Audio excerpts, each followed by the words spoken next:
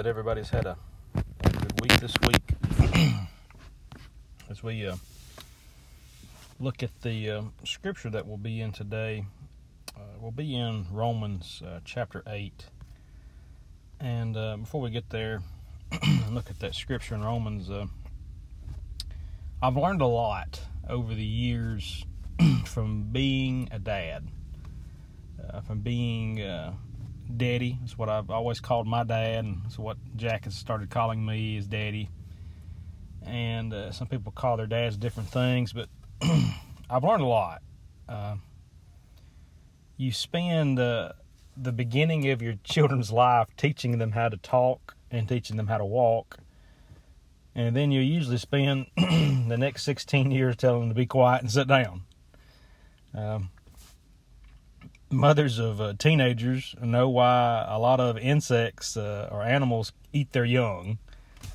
And another thing about children is, Jack and Leela, they very rarely ever misquote me.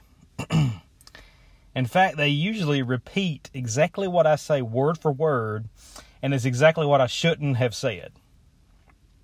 And, as we hold birthday parties and different things like that over the years, I've realized the main reason to hold these birthday parties and these gatherings is to remind ourselves that our children are not the worst. There are worse kids than them out there.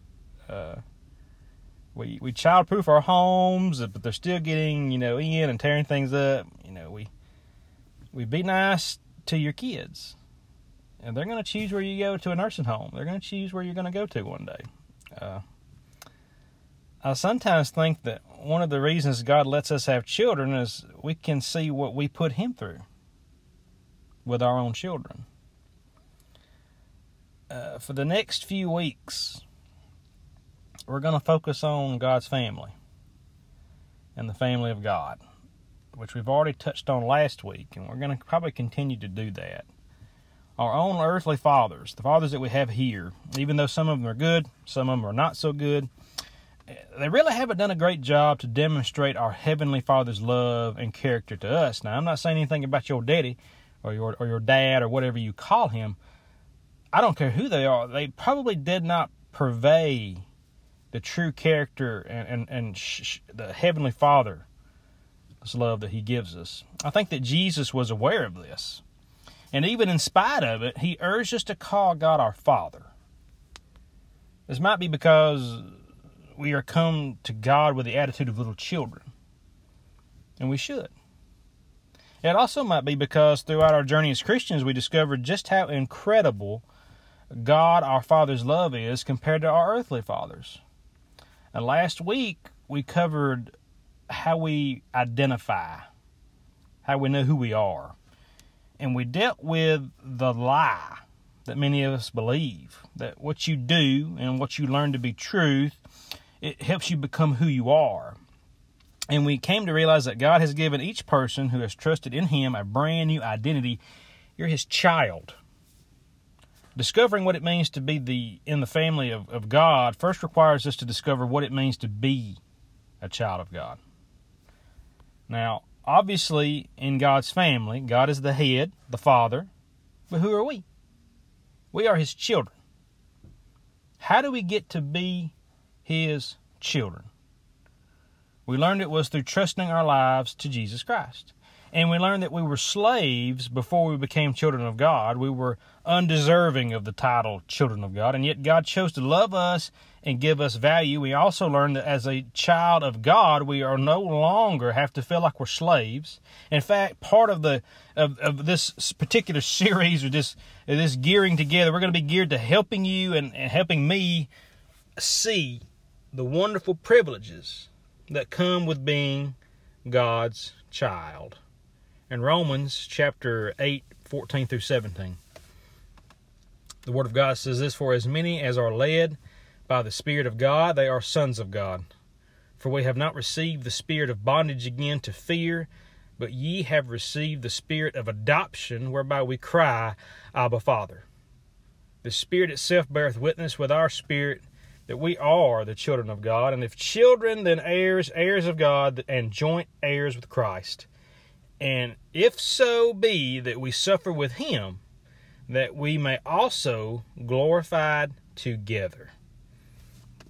Dear Father, Lord, we thank you for allowing us to come together. Lord, I pray that we can understand the Scripture this morning, that we can understand what it means to be a child of the King, a child of the Savior, a child of God. And Lord, I thank you for the washing blood, the washing my sins away, the cleansing power that you have. And I thank you for the adoption of me. I thank you for accepting me, Lord, when I turn to you. And Lord, I pray, Lord, that there's nobody here that's listening to this message that hasn't turned to you, Lord, and said, Lord, take me. Lord, I accept you. Lord, I believe in you today. We thank you for your many blessings. In Jesus' name I ask. Amen. Now, the first thing that we want to look at today, church, is I want you to notice that this passage says something, but it does not say these things. It does not say, as many as go to church, these are the sons of God. It doesn't say, as many as read their Bibles, these are the sons of God. It doesn't say, as many as take communion, these are the sons of God. As many as are baptized. We can keep going. It says, for as many as are led by the Spirit of God, they are the sons of God. According to this text, the test for sonship is not what a person does. It is whether or not a person is led by the Spirit of God. This is the paternity test for being a child of God, is evidenced in the Spirit of God within us. So, to be led by the Spirit, you must first possess the Spirit of God. Or better said, He must possess you. He must own you. In other words, to become a child of God, you have to have the indwelling of the Spirit of God, and you must surrender the control of your life by trusting it to Jesus Christ. The title of your life must have Jesus Christ as the owner. Just as a car or a home has title or an ownership, the ownership of your life must have changed.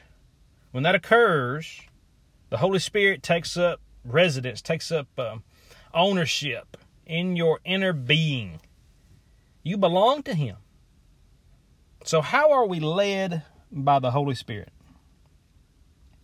We're led by the Holy Spirit like a student is led by his teacher, or like a traveler on a journey is led by a guide. I don't know if anybody's ever been on a travel or been on a hunt that you had a guide to take you through, or you've had that teacher that led you through certain things. We get direction, we get guidance, we get leadership, we get advice, we get comfort, all from the Spirit of God. And we are led by this still small voice inside our hearts that says, go here, do this, speak this. Spirit relies on persuasion rather than force. In fact, Paul goes to some pains to avoid misunderstanding on this very point. He assuring us that the Spirit's leadership does not involve a new bondage, that is no improvement over the old, in which fear ruled your life, probably a fear of consequence of your sin and the fear of death. And we've covered that a lot with legalism and a lot of the thought process of Judaizers during Paul's time. We know that we're not in bondage. We know we're not hunkered down. We have to do these things. The passage doesn't say as many as are driven by the Spirit of God. It doesn't say that. The devil is a driver. And when he enters into man and into the hogs, he drives them. Remember how a whole herd of pigs ran violently down a steep place into the sea? The Holy Spirit leads. Satan drives you to do things. The Spirit leads you to do these things. He directs you. He does not coerce you.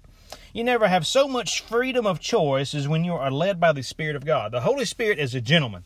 And this is why the Bible says that we can grieve the Holy Spirit. We do so by refusing or resisting to do what He shows us to do. But resisting or refusing his leading does not disqualify us as children of God. It only makes us disobedient children of God. Think about your own children. If you're blessed to have children and you have these children, do they always do what you ask them to? No. Do you try to tell them what to do? Yeah. But do they always do it? No. Are they still your children? Yes. It's the same way with our relationship with Christ. Where does the Holy Spirit lead us? He leads us to do what the Father is doing. Not unlike what Jesus said when he told his disciples, I only do what the Father is doing. He leads us in the will of his Father. Are you a child of God? Is the Holy Spirit directing and speaking into your life and unleashing his power in your life? If this sounds strange to you or foreign to you, it is likely that you're not a child of God, but rather you're a religious person. Verse 15 says, For ye have not received the spirit of bondage again to fear, but ye have received the spirit of adoption, whereby we cry, Abba, Father. Living as a child of God means that you have an intimate, joyful relationship with God. Not like the bondage and fear demonstrated by the law. A child of God can have a relationship with God so close that you may cry out, Abba, Father. Abba is sort of how a small child addresses their father. Christ uses exact same words during his agony in the garden in Mark 14:36. In Galatians 4:6, because you are sons of God, God has sent forth the fruit of the Spirit of his Son into our hearts, crying, Abba, Father. The Spirit cries out. Does this make you feel uncomfortable calling God this way? Now, this Abba, Father here is what a small child calls their dad. And I've already went over what my son calls me. He calls me Daddy. Now, I'm not telling you to change what you're calling God in your prayers or how you talk to God, but I want you to realize the very close personal relationship that Jesus is trying to demonstrate to God. It should be so close that you look to him as close as your own dad, if you're blessed to have a dad. What do you call him? Dad? Daddy? Papa? I don't know what you call him. But you need to have such a close relationship with God that you would almost equally refer to them the same way. Does it make you uncomfortable to think about calling God Daddy? Does that feel too intimate? Does it feel too personal? Too familiar? If you're like most Christians, the answer is yeah. Yeah, that makes you feel too familiar. We've been brainwashed to see God as this big guy in the sky, the holy God who's busy with important stuff of the world, the distant one, who can only hear us when we have the right words and the right formulas and the right things to say and the exact right salutations to use. And I want you to realize something. That's wrong.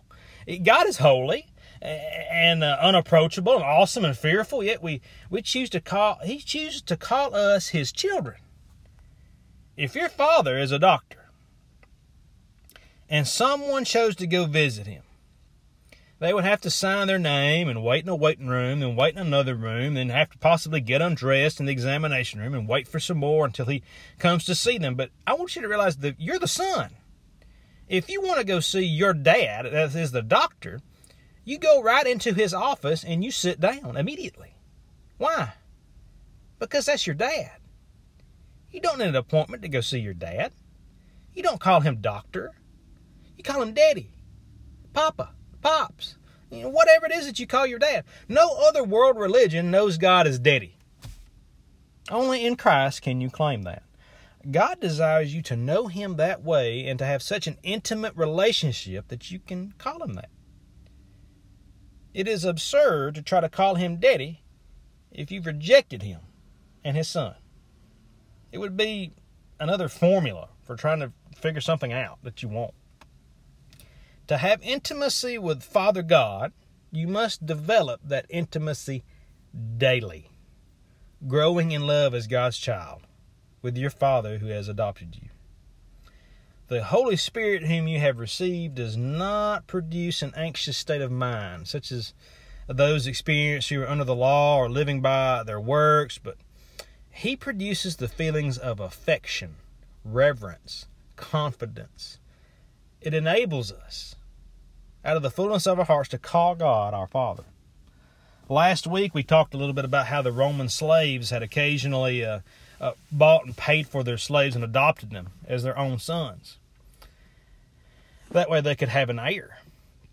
Under Roman adoption, the law, the life and standing of the adopted child changed completely. The adopted son had lost all rights in his old family and gained all new rights in his new family. The old life of the adopted son was completely wiped out, and with all these debts being canceled, with nothing from his past counting against him anymore, when we give our lives to Jesus, the same thing happens. We belong to a new Father. We are a child of the King. We cry out. We don't have to whisper, Daddy. You don't have to say, Daddy, as if we're hesitant to speak. Instead, we cry out. Children that cannot speak. I want you to think about a little child, and I think about Jack and Leela when they're little babies. They can't talk. How do they show their affections toward us? How do they let us know what they need when they're in need of something? They cry. They get loud. They want us to know. They have no way of telling us. And I want you to know something. A lot of Christians today, they don't know how to pray. And the most effective thing that we can do is just cry out to the Lord. Just cry out to Him. Say whatever we need to say. We may not know exactly how to say it or what to say or when to say it, but we need to say something. Our crying out doesn't lead to this fear. That's where we came from. Performance-based living. Fear-based living. Our Heavenly Father has not given us the spirit of fear. 2 Timothy chapter 1, verse 7. John assures us that there is no fear in love, but perfect love cast out fear. Verse 16, the Spirit itself beareth witness with our spirit that we are the children of God. I'll read that again. The Spirit itself beareth witness with our spirit that we are the children of God. Have you ever had to testify in a trial before a court of law? Your testimony is what is needed to provide evidence of something. The evidence that we are children of God is from the Holy Spirit. He testifies or bears witness to our spirit that we are children of God. There's a definition of assurance. It's the inward evidence of assurance is revealed by the Holy Spirit to our understanding and confirmed by our own conscience, resulting in a confident knowledge that we are children of God. I often come in contact with Christians who have prayed to receive Christ as their Savior and Lord, who after a few months wonder if they're Christians. That's a pretty common conversation that I've heard and I've seen. They don't feel good. They don't have that high that they had when they first began to walk with God. They struggle with their salvation and even the fact that they belong to Christ at all. And let me say that you can know that you know that you know that you belong to Christ, and nothing can reverse that. The only way you can belong to Christ is to refuse to surrender your life to Him. If you gave your heart to Jesus and trusted to Him for your future and for your forgiveness, then the Holy Spirit will testify that you belong to Christ. My boy may not feel like he belongs to me, but I want you to realize something. I will testify that he belongs to me. No matter what he does, he's my boy. He may do the most awful things in the world that a lot of people would shun and give him up, but he is still mine. My blood still runs through his veins. He is mine, and I own him. John wrote in his gospel, "These things have I written so that you may know that you have eternal life." Not that you hope, not that you think, not that you feel that you do. You know it. It is the testimony that the Holy Spirit gives that provides that we are children. There was a wealthy man that had a faithful assistant in his office one day, and he said, "You know what? I'm going to put your name in my will, and someday you'll receive $10,000. It may be a while before I die, before you get that legacy, but I want to make you happy now. All right, now I'm going to start paying you interest on the money each year. Here's a check for $600. That would surprise a lot of us. Now, the prospect of being an inheritor to that money is great, but you have to realize that there is good news right now. The money he received in advance gave him complete assurance. The assurance is the Holy Ghost. The assurance is being filled with the Spirit and being led. He is the down payment for our future inheritance. We don't walk by the Spirit to become children of God. We walk by the Spirit because we are children of God. You cannot walk by the Spirit if you're not a child of the King. You can do good stuff. You can be a nice person. You can even live sacrificially. But those things won't make you a child of God. Only surrendering will. Surrender will produce changes in our lives by the power and anointing of the Holy Spirit. There are also Christians whose heads are so foggy from spiritual attack, they begin to believe the lie that they are not God's children at all.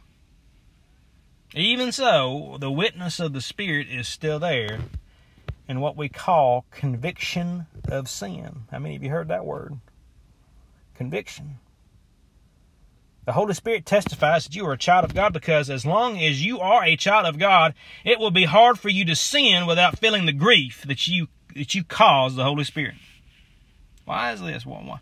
Because the Holy Spirit has united God to our spirit, and we literally feel the crush of what we do to God. So the Spirit within us is continuously bearing witness that we are a child of God. Our relationship to sin, listen to me right now. Our relationship to our sin will never be the same. Before we were saved, we chased after sin.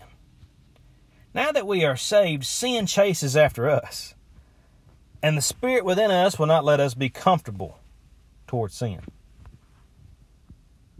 How many of you had a sinful life, had things that you did over the course of so many years, and you got saved by God's grace? And buddy, you just don't feel right doing that stuff anymore. Yeah, you might do some stuff from time to time, but buddy, you feel convicted. You know that you've done wrong as soon as you do it. I'm that way. I know right from wrong. Spirit shows me. And now that we are saved, that sin comes after us. We no longer chase after it, it chases after us. In verse 17, and if children, then heirs, heirs of God, and joint heirs with Christ, if so be that we suffer with him, that we may also glorified together. Heirs. Heirs, because we are in Christ. We have the privilege of relating to the Father as Jesus does. Therefore, we are heirs of God and joint heirs with Christ, and being a child of God means what? We have an inheritance. In Luke 18:18, it talks about a rich young ruler that asked Jesus, what must I do to inherit? But the rich young ruler missed the point, because inheritance is not a matter of doing. It is a matter of being in the right family. A son is an heir, not by virtue or things that you've done, but by your birth. It's by birth. If you were a child of Bill Gates, you'd expect to inherit all his wealth. It wouldn't matter if he adopted you, or if you were a natural child. In the eyes of the law, you would be his child and his heir, and so you would be inheriting. And heirs inherit something. And what do we inherit? And Paul makes it clear, an heir of God through Christ, we inherit God himself. For some, this might seem like a strange inheritance. But for those who are really in Christ, who really love God, to be an heir of God is the richest inheritance of all. If you're a child of God, you have an inheritance. You have assurance. You have something like a daddy. You're not illegitimate. You got a daddy who cares about you. God loves you enough. God will prove that he loves us each and every day. The question we must ask, are you sure today that you're a child of God? I want you to think about the different kinds of people that you see in this world. The different kinds of people. I've spent some time in the airport here recently, and I look around and I see the different types of passengers who hold tickets, and those who are on standby, and the ones who have these confirmed tickets. They read newspapers, they chat with their friends, they may sleep, they may do different things, and the one on standby hang around by the ticket counter. If you don't have that ticket, you're not confirmed. You'll pace, and the difference is a confidence.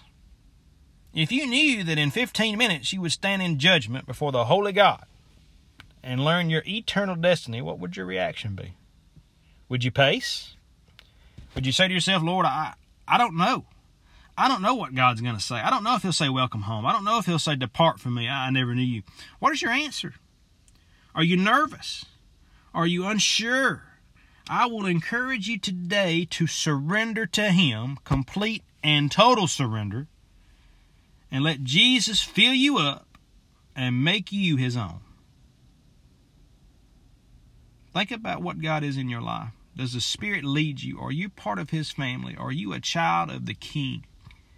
We have quite a good blessing and a thing to look forward to one day. I'm proud to say that I'm looking forward to that inheritance, which is God. Spending time with Him, meeting Jesus face to face, seeing the nail-scarred hands, it's going to be a blessing to see the man that died for me. And I hope that you feel the same way this morning. We love you, we appreciate you, and I hope that you have a good week.